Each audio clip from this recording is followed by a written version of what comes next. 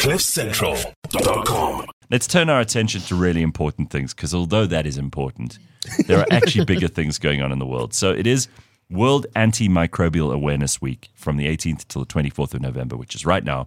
And we've got Dr. Fathima Patel, who's a doctor and a medical manager in the medical department at Acino. It's good to have you here. And both of you, let me introduce also Dr. James McDonald, who's a specialist microbiologist currently based at Lancet in Brenthurst. He's an expert on antimicrobials and especially involved in guiding clinicians in hospital practice regarding the appropriate use of antibiotics for hospitalized patients. So both of you are very welcome. It's nice to have you here. And thanks for coming. Yeah, let me switch on your microphones. Leanne's recall of the the old age home and what's happening there. Oh, yes. And part of the discussion Dr. McDonald's going to have is about safe sex practices. Oh, wow, really? There Really? you go. That's part of it, huh? Okay, well, very nice to have you both here. So let's just talk about how serious this is, because I don't think a lot of people in South Africa who haven't been in hospital completely understand the danger posed by these microbes and the diseases that are clearly a major, major threat to everyone's well-being. A hospital is a dangerous place, right, Dr. McDonald? No, definitely. And I just want to say thank you for the platform to raise Sure. awareness to this very important issue. So just from some background, so the World Anti-Microbial Awareness Week was started by the WHO in 2015, if I remember correctly. And initially it started with antibiotics, as that everyone generally knows, used to treat bacteria, but it's now extended to include antifungals, antivirals, and antiparasitic agents, hence antimicrobial awareness, because unfortunately we are losing the battle on all fronts in some instances. That's quite scary. Okay, so tell me about antimicrobial resistance, these superbugs. So antimicrobial resistance is basically when an antimicrobe that's causing infection doesn't respond anymore to the treatment that we currently have or use. And in a way, it is a natural phenomenon because most of our antimicrobials are actually based on natural substances that other organisms penicillin, make. Right? Yeah, That's right. it's made from a mold, and a lot of the antibiotics were actually made by other bacteria. So in a way, it's a natural way for these organisms to survive in their niche environments. You know, one organism kills them off and they develop a way to survive that so they can also share and thrive in that niche. Unfortunately, with the advent of mass use of antimicrobial agents, the organisms are doing what they do best and they survive. Yeah, they evolve to survive. Versatile and adaptive. Yeah. Okay, so how big is the problem worldwide? So there are data globally available. There is a lot of surveillance programs ongoing. The WHO, for example, has what they call the glass surveillance programs. The problem is that in a lot of countries, especially lower or middle income countries, we don't always have the figures or the numbers, because if we're not testing the antimicrobial agents against the vast array of pathogens, we actually don't know how big the problem is. What we do know, it's a global problem, and unfortunately the countries hardest hit is the sub-Saharan African countries and Southeast Asian countries. That seems to where the problem is a lot. Unfortunately, if you grow up in poverty, you already have poor sanitation, the problem is going to escalate from there, unfortunately. Sure. Okay, so how did we get to this stage? Is it because people didn't complete their course of antibiotics like we learn? I mean, some of those obviously are part of the problem, but we can't develop medicines fast enough. That is part of the problem, definitely. So it's a combination of things. Once we have this huge evolutionary or pressure that we're exerting because we're using so much antimicrobials in the environment, we're using it not only in humans. I mean, obviously the hospitals is a big problem, but we need to see it as a larger, what they call a One Health approach. So everyone who's involved or a role player in antimicrobials, and that includes the general public, that includes us as the medical fraternity, veterinarians, production animal use, they use a lot of antimicrobials. I mean, these get eventually released into the environment and we have that pressure building up. So that's one part of the problem. The next problem that we have is unfortunately the global boom in population across the world. Yeah. Combine that with international travel. So they spread faster, quicker. So a good case and example that we have here currently in South Africa is an enzyme called the NDM, the New Delhi metallobeta-lactamase. It was named after New Delhi because that's where it was picked up when a patient went there for treatment and went back home. So we are seeing a lot of that currently in South Africa as well. And it has to do with the global travel that we're seeing. Yeah. Patients get colonized with these organisms. I mean, you go on to your next weight. You might not be ill, but the organism is inside your gut as well. You're carrying it around with you. So wherever you're going, that organism is going as well. All you need is then to get admitted into a hospital, for example, into a foreign country, and then that organism takes niche inside that hospital as well. And also resistance genes, they can pass them on to other organisms They as well. spread it as well. So you'll have a pool, let's say, for example, maybe a silly example, but you have a basin inside a hospital where everyone washes their hands, they pour their coffee or their soft drinks in there that they don't use. That's a nice niche environment for organisms to start replicating. So now you introduce one organism that's very resistant. It has a lot of resistance enzymes and mechanisms attached to it. It's inside that basin, and it's spreading that, what's called the mobile element. Most of the time it's a little plasmid. It's a circular string of DNA, basically, that has all these genes for resistance on it. Yeah. And it's able to spread that onto the next organism. And then to the next organism. So organisms that essentially weren't resistant from the start can get or acquire all these resistance mechanisms. You know, Dr. Patel, we were talking when you were in our office the other day about the story of this one guy who started suggesting that people should wash their hands, and that was the source of, and this is in the late 1800s, early 1900s, somewhere around there. And how that started getting people conscientized to the fact that actually, and they called him lunatic. I mean, they put him in a mental asylum eventually because he was saying, wash your hands, which now we take for granted, right? It could be like someone saying to you now, you must wash your ears, otherwise you're going to spread germs. We'd be like, are you insane? Yeah, crazy. So, I mean, that's where it all started. And then, of course, we had Alexander Fleming and we had penicillin and we had all of this stuff. But it feels to me like this is something very, very serious because we don't actually have the means to get ahead of this curve. And if you catch one of these diseases, you got a 50-50 chance? It depends on the organism, depends on your state as well.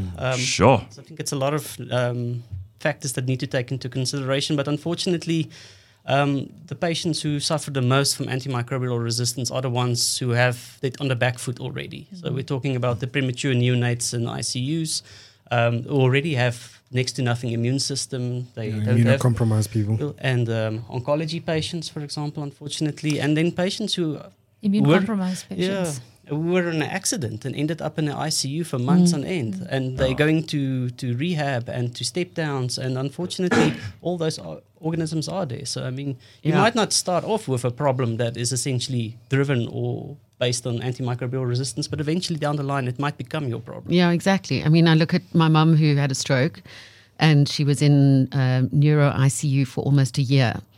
And the reason, one of the biggest reasons why she couldn't get out was because she kept on contracting superbugs and, you know, various infections due to the equipment that was being used.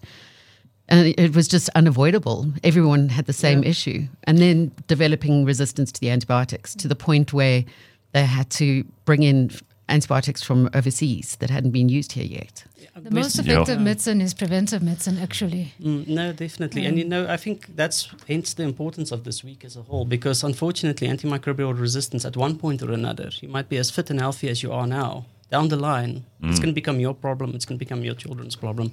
And I think that's the whole aim, is just to spread that awareness so that everyone knows that everyone has a role to play. Okay, so what can we do? Yeah. What can you do to prevent and to create, you know, a safer environment with less contamination in general? What can we do? So I think that's a very important question, because a lot of what we've been doing, me as a clinical microbiologist, a lot of what we've been doing has been geared towards other healthcare professionals in the hospital. And I think the public at large has been left out into the education, the awareness of it.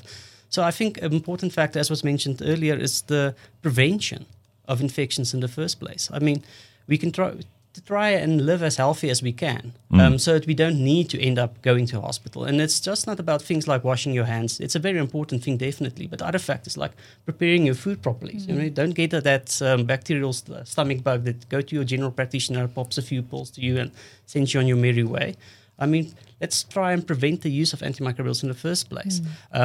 Safe sexual practices, definitely. I mean, especially in those old age homes. Just now. Because, I mean, Wow, chicka wow wow. what do we use to treat sexually acquired infections? We use antimicrobials. Absolutely. And we're not using unfortunately, those organisms are becoming very resistant as well. Like gonococcus. Those gonococcus. And before you know it, your cock is gone. Because we use very broad spectrum antimicrobials to treat them, which are actually meant to be treating other infections with. But so where did we go wrong here? Because for thousands of years, people have obviously been infected and have caught things and died, but we were able to, at least for the last 100 or 200 years, kind of get in front of this thing. What's happened? Sanitation improved. That we improved on, and that should be helping us to even get further ahead. Instead, it seems like in the hospitals, which are, you would think, some of the cleaner, more sterile places, there's extra care taken in theatre, for example, to make sure that there's less chance that you get infections there. But turns out hospitals are like petri dishes for this stuff. It goes back to what you were saying earlier, Gareth. People are living longer. We're living longer. Yeah. They're older and they are more vulnerable. They're the ones who are sick in ICUs, in hospitals. Yeah. Dr. McDonald will attest to that. He sees that in the hospitals as well. Because hospitals unfortunately have that propensity to have these very resistant organisms because of all the antimicrobials that are being used. Yeah. You've created such a selective pressure that the ones who have the most resistant mechanisms are the ones who are going to survive. And unfortunately, we just haven't kept up in terms of antimicrobial development. And there's various reasons for that, unfortunately, as well. I think a big thing is just the costs involved with developing and testing and getting an antimicrobial approved, only for organisms to become resistant to it a year later after it's released. Jeez. So there's... Start all over again. Exactly. Yeah, so we just haven't been able to keep up. So I think from the preventative point of view, if we can limit the amount of antimicrobials used, but for the general public, that's not something necessarily that they decide on. You go to your general practitioner, you come with your presenting complaints, and most of the time, antimicrobial gets written up. I think my dad's fridge is largely to blame as well. Just your dad's fridge? Since my mum doesn't have control of the kitchen anymore, he's one of those people who saves everything. Uh-oh. And then with load shedding. Yeah, but that's not going to create superbugs. I wouldn't be surprised. You should hope. He also believes that any mold grown on cheese is fine. So who are the susceptible patient groups here? Unfortunately, all of us at the end of the day are going to be affected by it. But unfortunately, as we said earlier, it's those neonates that have no other option. They were born prematurely. They're going to spend their time in hospital for a long time before they're well enough to go home. It's your oncology patients who get immunosuppressive therapy in any case as well. They're very prone to getting these types of infections because also they spend a long time in hospital. It's your ICU patients who can't take care of themselves. Your post-surgical patients, older post-surgical patients as well. It's a tragedy if you go in for an elective procedure, only to be taken down by a resistant organism in the hospital afterwards. That's it. I used to say as well, for students and things, when you give lectures and things, you can aspire to be the best surgeon in the world. And you can be the best in the world, skill-wise. But at the end of the day, the great equalizer is going to be the antimicrobial resistant organisms. And it affects all spheres of medicine as well. There's very few disciplines where antibiotics isn't involved in patient care at one time or another. And it's so weird how we just lean on it. We lean on antibiotics. We trust that they'll save us for everything. I went in for a hip replacement 3 months ago. And, before you decide to do the surgery, again, an elective surgery, the surgeon will say, infection is a risk. And you put that at the bottom of your priorities. All you're thinking about is the surgery and the benefits. You know that if you get an infection, something will save you. But sometimes it can't. You've got antibiotics on hand. Yeah. People underestimate that not all antibiotics work against all the bugs. Exactly. I was going to say, doctor, I think in terms of preventing and preventative medicine, education is always the key. People need to know why they need an antimicrobial and antibiotic. People need to know that and understand what a broad spectrum antibiotic is and why they shouldn't. So what is that? Let's define those things, because most of us are not in the medical field at all. So what's a broad spectrum antibiotic as opposed to a more specialized? No, that's a very good question, definitely. No. So when you talk about broad spectrum antimicrobial, so we get different bacteria causing infections, and there's thousands of them. We can basically divide them on how they look under a microscope with a certain stain, and we call that the gram stain. So we have gram-positive organisms and we have gram-negative organisms. So in terms of antimicrobials, we have antimicrobials that are able to cover gram-positives and gram-negatives. And we have antibiotics that are able to only cover gram-positives in some cases, or only gram-negatives. But then it becomes more complicated as resistance mechanisms start piling up. Now you have an antimicrobial that's able to cover both of those organisms and an extended spectrum of organisms, of the gram-negatives, for example. So that's why hence broad spectrum. So you try and cover as much of the antibiotics. So you actually don't know what's going on there, but you're going to try and hit it with this thing that... In a lot of cases, that's how antimicrobials are started in a hospital. You have a patient who has become terribly sick. You're suspecting there's an infection involved. You don't know what organism it is yet. So you use broad spectrum coverage because you want to cover as much as possible until you can get an answer. And that's usually where a clinical microbiologist in the lab comes in. So samples from the patient will be sent and we'll try and grow the organism causing the infection. We'll test it against all the antimicrobials that we can test for, and then we advise according to that. And then based on those results, we would like the clinicians to de-escalate, meaning that now that we know this is the organism and it's sensitive to these antimicrobials, you're using something that's well fit for purpose, but too broad. Yeah. So rather use something else that's a bit more narrower. And Dr. Fathima, what about like doctors? Do they have a role here because they are over-prescribing? Absolutely. Most patients go to the GP with a sniffle and they immediately expect an antibiotic. Right. So I think GPs are responsible for educating the public and their patients as well. That it's not an antibiotic is not always required if you just have a simple sniffle or you don't have any factors that predispose you to a more severe infection. For example, if you're not an older patient or diabetic patient or a patient with a cardiac condition. Yeah. Young, healthy, 20-year-old, and you've got a sniffle and you say to the doctor, I want an antibiotic. I think the GPs are, the responsibility lies with them to educate their patients. Yeah, they know their patients and the ones that come in and will demand an antibiotic. Yes. And won't feel satisfied unless they get that.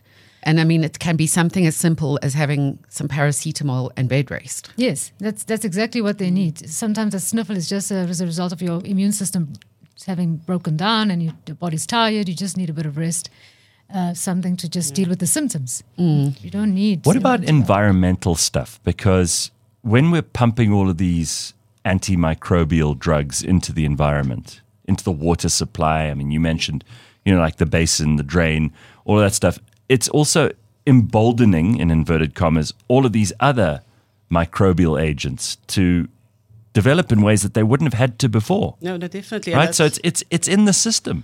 That's where the One Health approach comes in as well, because obviously a lot of the antimicrobials we as humans consume, that ends up in the environment as well because we excrete it in our urine or it goes into the stool, into the sewage systems. Right. And that's where all the bacteria are.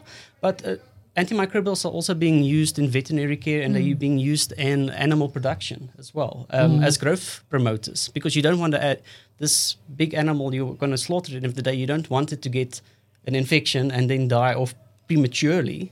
Yeah. So antimicrobials are added to the food and so forth, and these get excreted into the environment, and most of them end up into the river systems as well as effluent from the farms and so forth. We really have very little control of what's going on in the So world. Dave says, this is so much better than having celebrities on the show. A pity so many will find the life-saving stuff as being boring. I don't think this is boring at all. I think this is fascinating.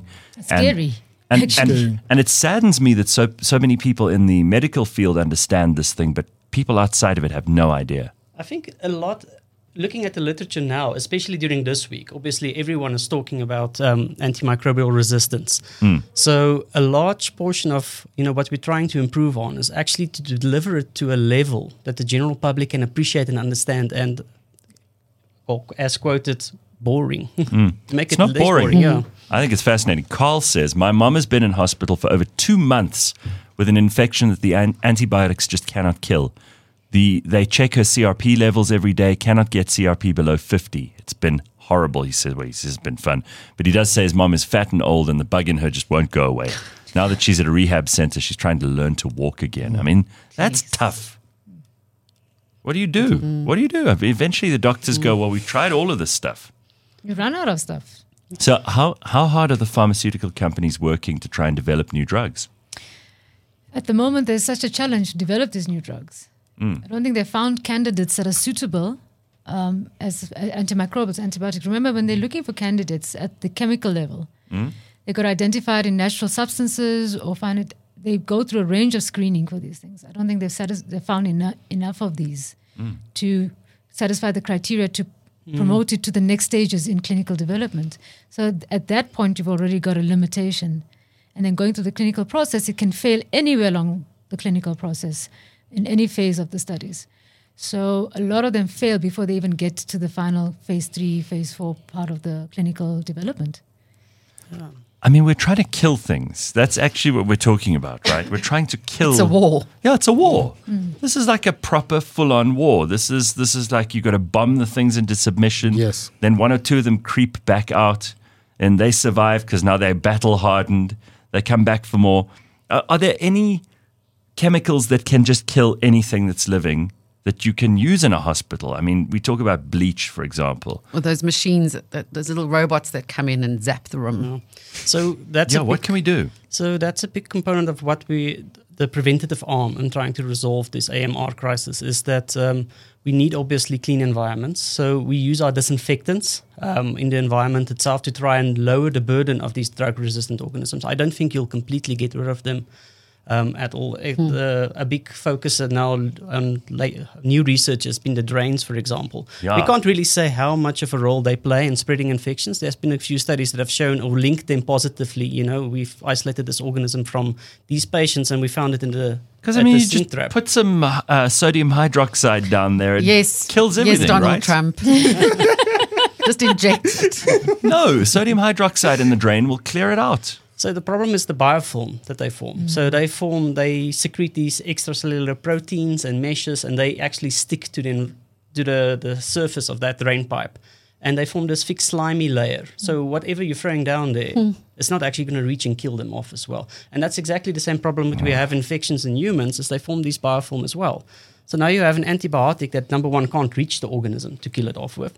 And secondly, is they lower their metabolic rates as well. And a lot of the antimicrobials that we use are actually designed or meant to work in an actively dividing organism. So High and that's metabolic where, rates. Wow. so they become. They know they've outsmarted us. It's a game of chess, and they're always 3-4 moves And ahead. there's so many millions more of them than there are of us. Yes. The biofilm is a big problem because you see that a lot with prosthetics. Yeah, surgical prosthetic joint prosthetics. infections. I had that when I had my collarbone plate. What happened to your collarbone? I got thrown off a horse. It broke. They put a plate. It got infected. There was massive biofilm. They had to take the plates out, and then the bone broke all over again. And No, that's the only way to get rid of it, unfortunately, is to remove the prosthesis. And that's not a feasible thing in someone who's No. had hip replacement or a joint Yes, replacement. in Leanne, general. you better look out. I'm telling you, that's the thing that I was being discharged. That's and, what you're and most a guy worried was readmitted. He had an infection. They had to take everything out and start again. I mean, you think about it. I've done it a few times where you open up your sink drain. Yeah, I know it's horrible. I know it's horrible.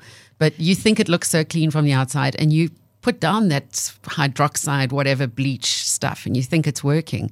There's that massive film around that pipe that unless you scrape YouTube, away. The actual YouTube. Unless it's scraped away, you're not going to get anywhere with your bleach or whatever. slimy looking. Yeah. Oh my God, this is disgusting. I don't want to go and look for that. I'd rather not. Okay, so here's a comment from, sorry, I'll let you go now, Bakabantu. You've actually got some more specialized questions for this. Chris says, I'm 34 and I've never taken antibiotics and I've never been sick. Is that possible? I think he's lying. I don't think the part about never being sick. It's come possible on. that you've never taken an antibiotic, but as a child, does he know when Does you he know? took anything as a child, as a baby? Because, of course, there's no absolute here, right? I mean, there's always going to be a need. I've taken antibiotics in my life, but I don't go looking for them every time I'm sick. So there's a happy medium. It has to be. And that's where I think patient education, again, as general public as well, is that health-seeking behavior. I mean, we have to know that for a viral infection like a sniffle or a runny nose, antibiotics don't work. So don't go to your GP expecting antimicrobials and being unhappy if he doesn't write it up or he or she doesn't write it up, and then you go on to the next GP. Start doctor shopping till you find what you're looking for. I mean, That's where the GP's role becomes really critical in educating patients and not pandering to every request for an antibiotic. Yeah, because a lot of the time doctors, especially in America, the patient goes to the doctor and says, I want this drug, because they advertise in America. They don't do it here.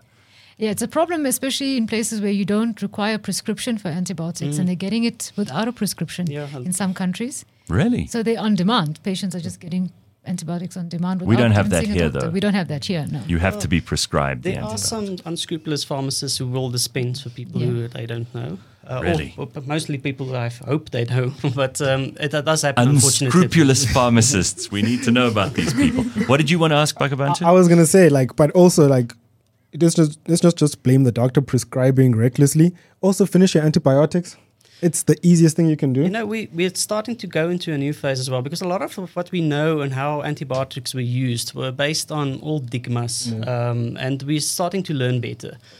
So there's a lot of research actually going into using shorter courses of antimicrobials. And we're finding that, infections that we used to treat for 14 days, a bloodstream infection, for example, can now be safely treated with 5 to 7 days. Really? There are some exceptions to the rules that we actually find we need to use them longer, but in general, there is this big movement of using shorter courses of antimicrobials. And the less duration of exposure to the antimicrobial, the better the chances of not developing resistance. That's what drives resistance, is these long, prolonged courses in a single patient, unfortunately. Okay, then, doctor, to a South African context, like, how does this apply to, like, XDR and MDR, like multi-drug resistant TB and... So we've made some nice developments from there, and South Africa has been a global leader in this as well. We have new regimens that we're now being able to treat drug-resistant TB on, and they're oral antibiotics, so you don't have a patient needing to sit in the hospital with a drip or getting it shot in the bum, for example, intramuscular show. And it's a shorter course than we traditionally have been used, because we just have better agents to treat them with now. Wow. Okay. Well, listen, I've learned an enormous amount. Leanne, you're lucky you got out alive after your hip replacement. Well, That's all I'm going to say. I've got to go back for the other ones now. Yeah. But, even there, they give you special gels to shower with for up to 3 days before and on the morning of. Fresh pajamas, fresh sheets in your own home. You're not allowed to, wear anything twice. So there's a lot of prevention that goes on as well when it comes to elective surgery. Sure.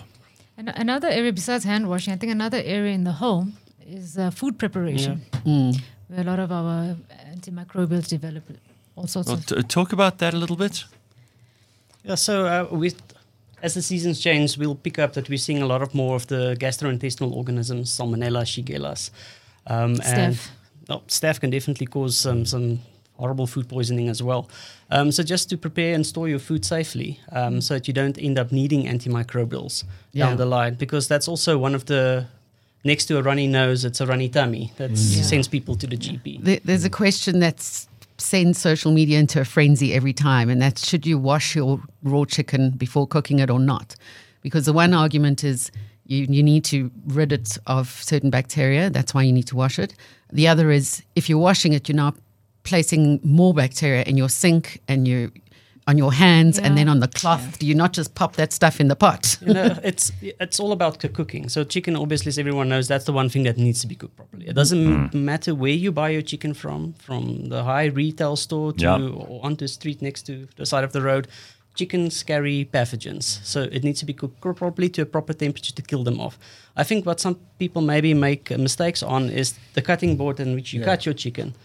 Yes. Don't use that now for cutting your veggies afterwards for your salad or something like that. Or for your potato salad. Don't use the same knives for cutting the chicken that you use for the potatoes as well. cross-contamination. Yeah. I remember when I was a medical student, a lecturer for one of our microbiology lectures, he says, often it's these big functions where all the grannies get together and making all the things afterward, and all too many hands touching the food and things. And that's why people often have staph infections after this, and you get that acute vomiting after a wedding or a funeral where people have... So that's a toxin that it produces that makes you ill afterwards. I think that's saying too many cooks spoil the broth. I think too many hands also can spoil the food. Yeah, there we go. So how do you clean that chopping board? Because now I'm thinking about my chopping board at home. And is it plastic? Is it wood? No, so just a good wipe down with some household bleach that's diluted. Just follow the manufacturer's recommendations of the strength of it. I mean, that's one thing that my bacteria and things won't necessarily develop resistance to.